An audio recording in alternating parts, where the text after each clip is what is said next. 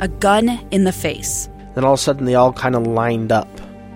They pointed their guns at me. And this is the point where I thought, I'm going to die today. Started 2 years of horror for an American in Venezuela. They said, you need to give us your phone and get ready because you're coming with us. I'm Becky Bruce, and I spent a year researching and piecing together Josh and Tammy Holt's story about their ordeal in a notorious prison. That's when everything started to turn bad. We had another pound on the door. Boom, boom, boom. And there was the police once again. You can binge all of the episodes of Hope in Darkness on KSLpodcasts.com or wherever you get your podcasts.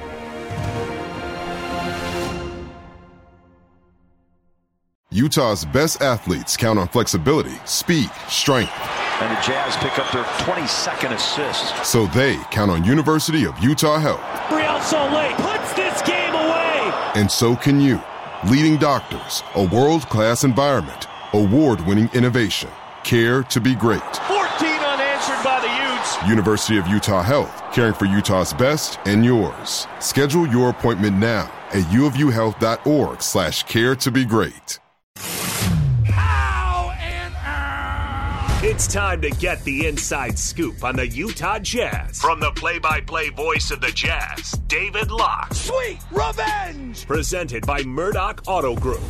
Pow! On 97.5, the KSL Sports Zone.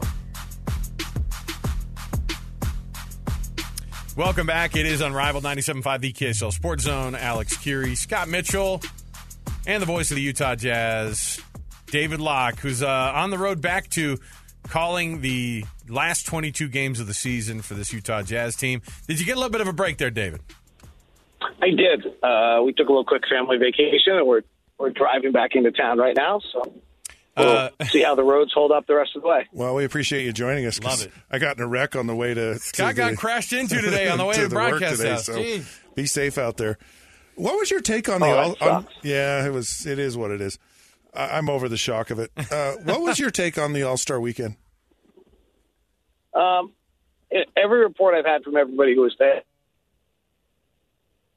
was involved is it was great. You know, we have a city that's built well for those kind of events, frankly. We hosted the Olympics, which is a much bigger event. We showed once again that we can do that.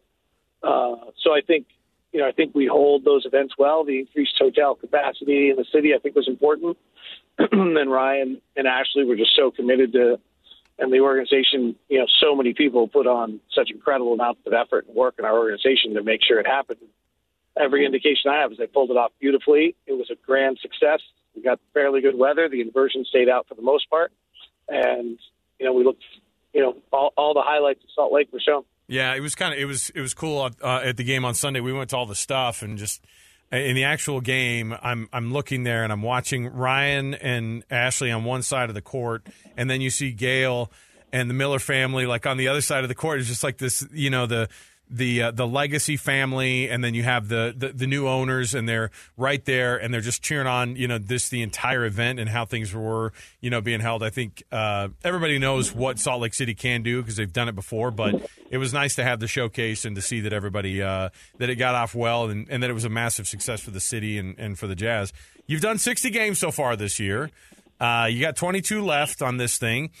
And I'm assuming, like, when you hear All-Star break, you think of some time off for you, I'm assuming. But, these guys turn it right back around as well. How tough is it for guys to get right back into, you played, you had a little bit of a break because it's not a ton of time off, but it is a lot compared to what they had during the rest of the year. How much time does it take to get guys back into that 22 games of the season?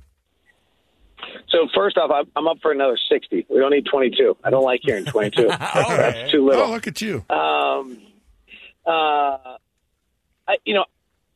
of them are given, I was talking to one of our advanced medical guys. All the players are given a workout plan that they're expected to follow during this break. And frankly, if they follow 60% of it, they're probably fine. So I think that when you are in what's going on, it takes them a little while to get back, but they're not they did some work, right? They took the time to get I don't think these guys these guys all understand that they're supposed to be getting work done and being ready. And so therefore, it'll take them a little while, but not a lot. We saw a little taste of Damian Jones and Juan Toscano-Anderson before the All-Star break. How do they factor into things for the next rest of the season? I get a little nervous in taking one night and deciding it shows that you decide to make massive comments on it, particularly the night before All-Star break. But I think you saw their strengths. Juan Toscano-Anderson played super hard.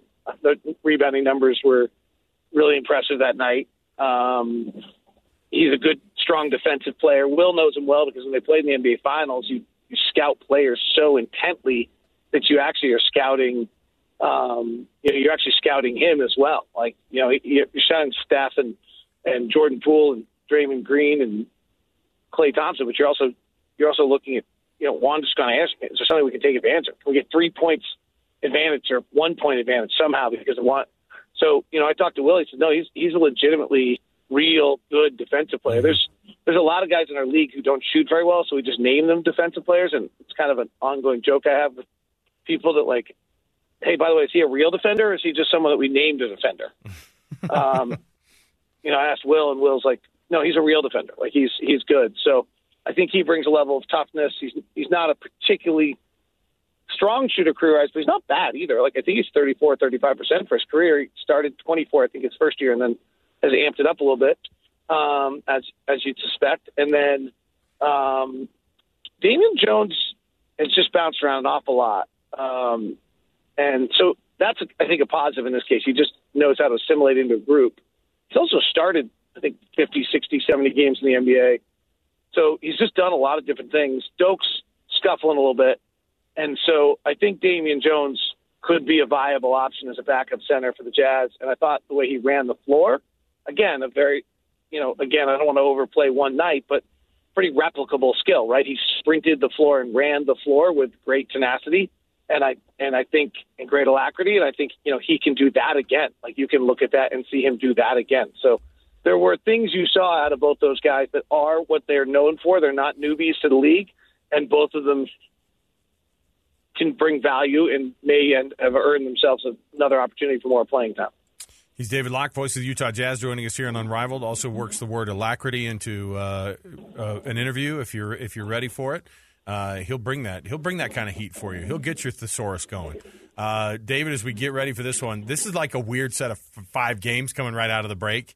I was looking at it and I'm going, okay, so hold on a minute. The first 5 games are all against either the Thunder or the Spurs. So you go Spurs, Thunder, Spurs, Thunder, Thunder. Is that kind of? I mean, it's an interesting 5 games right out of the gate there. And for second prize, you get 4 nights in Oklahoma City. For first prize, you get 2. Yeah, you know what? That back to back, the Friday to Sunday haul you guys have at the end of that thing. Hey, that's just part of the gig. Come on. By the way, if you're going to leave me in Oklahoma City, feel free to play back to back. I'm all good with that. That's kind of where the pandemic started. Actually, that was not there, kind yeah. of. Yeah, not kind of. March 11th, baby. That was yeah, PTSD every time we come back to that one. I know. So, but it's a strange 5-game stretch right out of the gate. I don't know. No, it's part of the super schedule. strange. And actually, the 3 games against the Thunder are super important. Like, I think they're all. Like, this is pretty exciting. We'll see. I haven't seen the injury report. I just saw that. While I was driving, messages came in, but I have not read my text messages while driving. Good so I'm assuming one of those might have been an injury report. So if you guys have some information, I don't have it on what Colin Sexton's status is off that hamstring. Colin Sexton is out, Dad. We just got told. We saw the same thing. He's out. Okay. So I literally just got the new message of it, received. I was like, but it's the injury report. So I mean, how we're gonna handle not having Colin Sexton? That means Juan Toscano-Anderson will probably play. We just don't have enough players. So, I think that's maybe some of the guys who just signed on 10 days will get an opportunity. Chris Dunn, super good defender, a lot of NBA experience. Frank Jackson, obviously local kid, would be really fun if he could get it rolling again. He showed signs when he was in New Orleans. So maybe those guys get an opportunity as well. We may just be a little too thin to make a real playoff run here. after trading those guys and then having a Colin Sexton injury. But if we're able to find a way to make a little run here and hold it together and play 500 basketball for the final 22, I think we're going to probably have to go 13-9 to make the playoffs, to make the play-in, maybe 12-10, but so a little bit above 500. But it could be a really exciting stretch. And the last time I kind of gazed at the schedule, I think we have 5 or 6 games against teams that are probably ones that would be a real surprise if we won, and 5 or 6 games against teams that are not maybe going to be giving out their full effort to win games with Victor Wembanyama late in the season. So the middle 10 are going to be really interesting. The Thunder are 3 of those 10. At what point do you start looking at the this year's draft picks and where they're going to be? And is there any strategy to kind of, I don't know, manipulate possibly getting in a better position, or how much do you think the team actually pay? I'm Dave Cawley, investigative journalist and host of the podcast Cold. Don't miss Cold's new Season 3, where I look into the unsolved disappearance of Cherie Warren, a woman last seen leaving her job at a Salt Lake City office in 1985. Police cast suspicion on Cherie's estranged husband and boyfriend, but never made any arrests or recovered Cherie's remains. Find Cold Season 3, The Search for Cherie, anywhere you get your podcasts. His attention to those draft picks at this point? I mean, I think you're paying attention. You'd be somewhat negligent if you're not paying attention, right? But we have really not done anything yet to manipulate our outcomes. And even in the trades we've made, we haven't done that yet. Like, we haven't just unloaded anyone for no purpose. Like, if you go back and look at the Bojan Bogdanovic trade, which a lot of people really didn't like, they're like, oh, we should have gotten more from him, and all we got was Kelly Olynyk. We didn't get a draft pick. Okay, well, Detroit just didn't get a draft pick also, right, at the trade deadline. That's worth noting. Like, they had Bojan sitting out there trying to trade him for a first-round pick and didn't get it. We also saved, I think, $7 million in that deal that got us off the luxury tax line, that allowed us to make the deal with the Lakers to go get a first-round draft pick from the Lakers.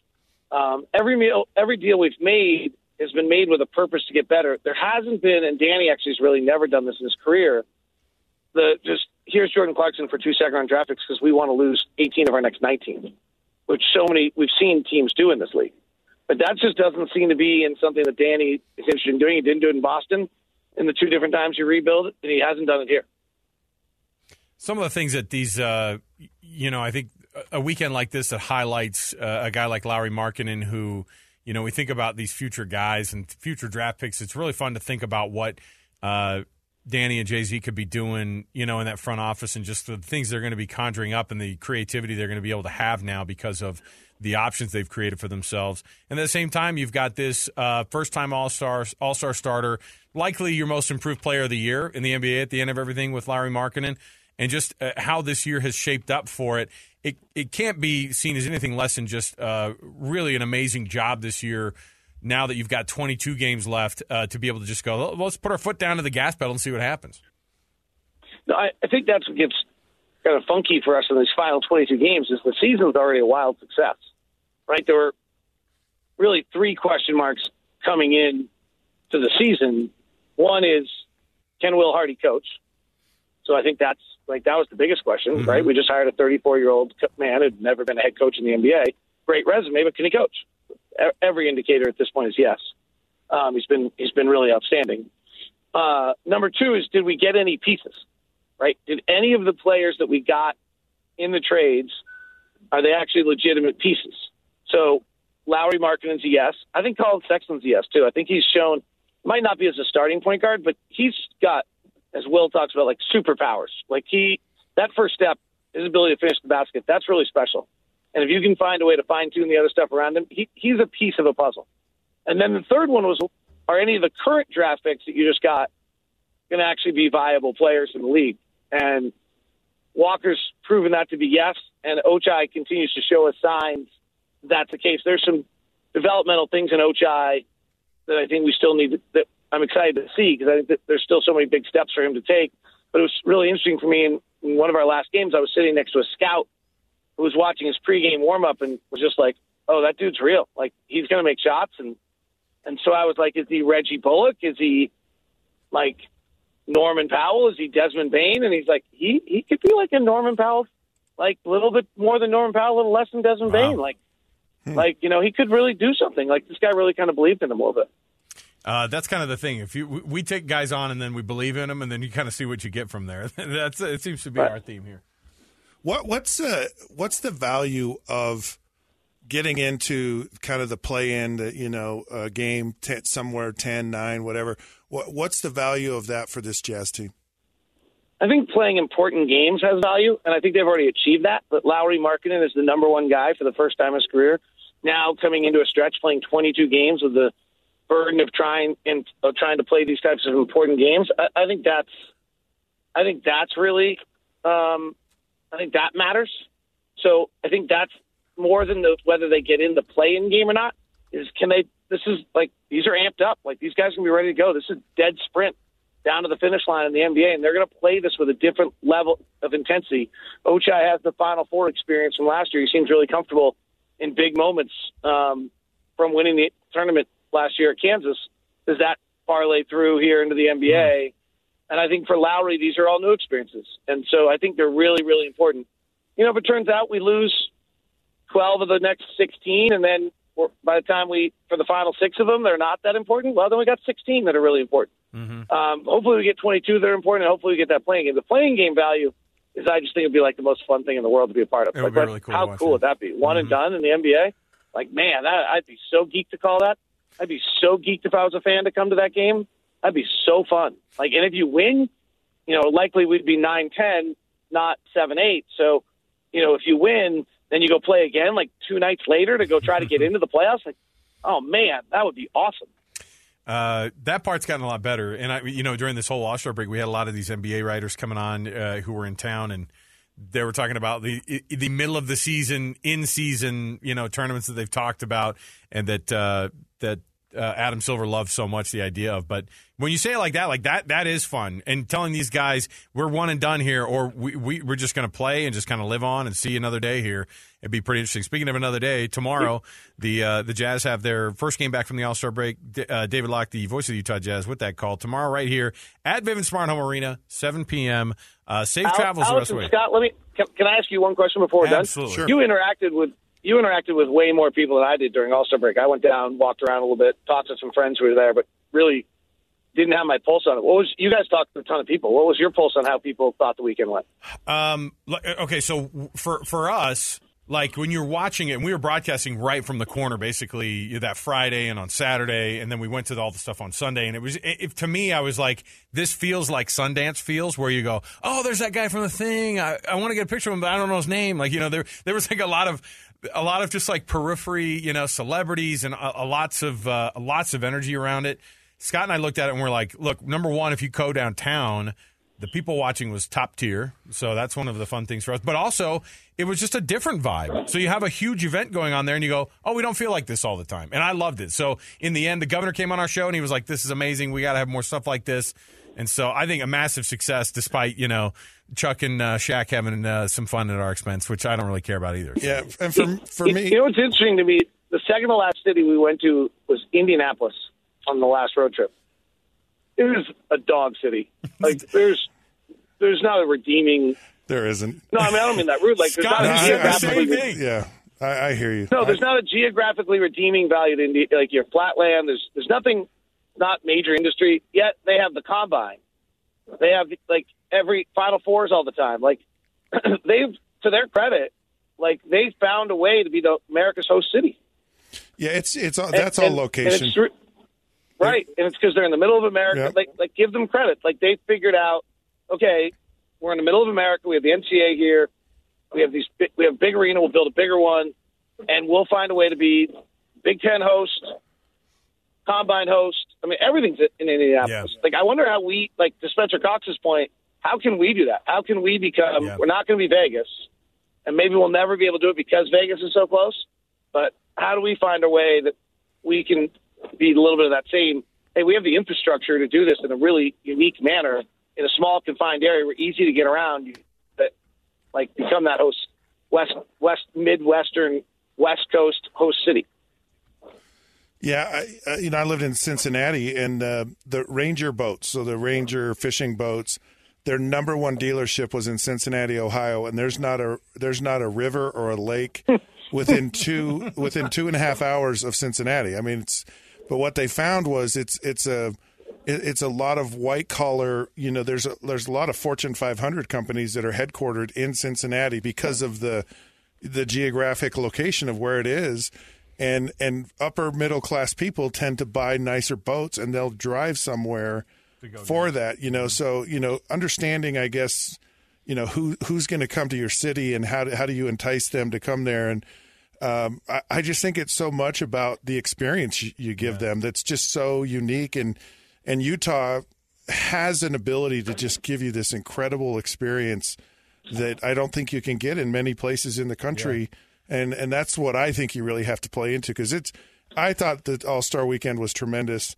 The people watching was just off the charts, and there's just there's so much here in the state of Utah to celebrate and to really take advantage of. And I think Utah did a great job of doing awesome. Did really awesome. Good. Yeah, it's cool. Locke's got the call tomorrow. Going to be back home. Safe travels the rest of the way, and really today for sure.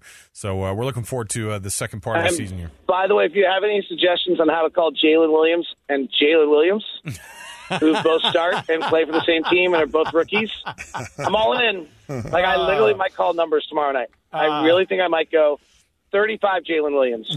Now you just 24 Jalen Williams. Now you go thing one and thing two. No, that's all you got to do. No, literally. No, I know. And what you do is to distinguish it, because for people who are listening, it's going to be a hard thing to understand.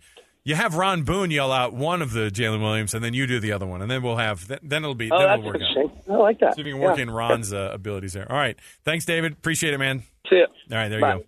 There's Locke. I felt for him when he said that. He goes, dude, by the way, when you're done with 60 games, you go, I guess we're done here. 60 games, you only have 22 left. Yeah. The likelihood is it's only going to be 22. It's so weird. Maybe an extra one. College football games, the same way. Yeah, you go. I can't believe the season's over already. 2 years ago, Americans watched in horror as a crisis unfolded at the Kabul airport. There's desperation and anguish. More than 80,000 Afghans have since arrived in America, but this story is still unfolding. I'm Andrea Smartin. In my new podcast, Stranger Becomes Neighbor, we'll find out what happens to these new arrivals in our communities. Who would help our newest neighbors? Follow us at kslpodcast.com, Apple Podcasts, or anywhere else you listen.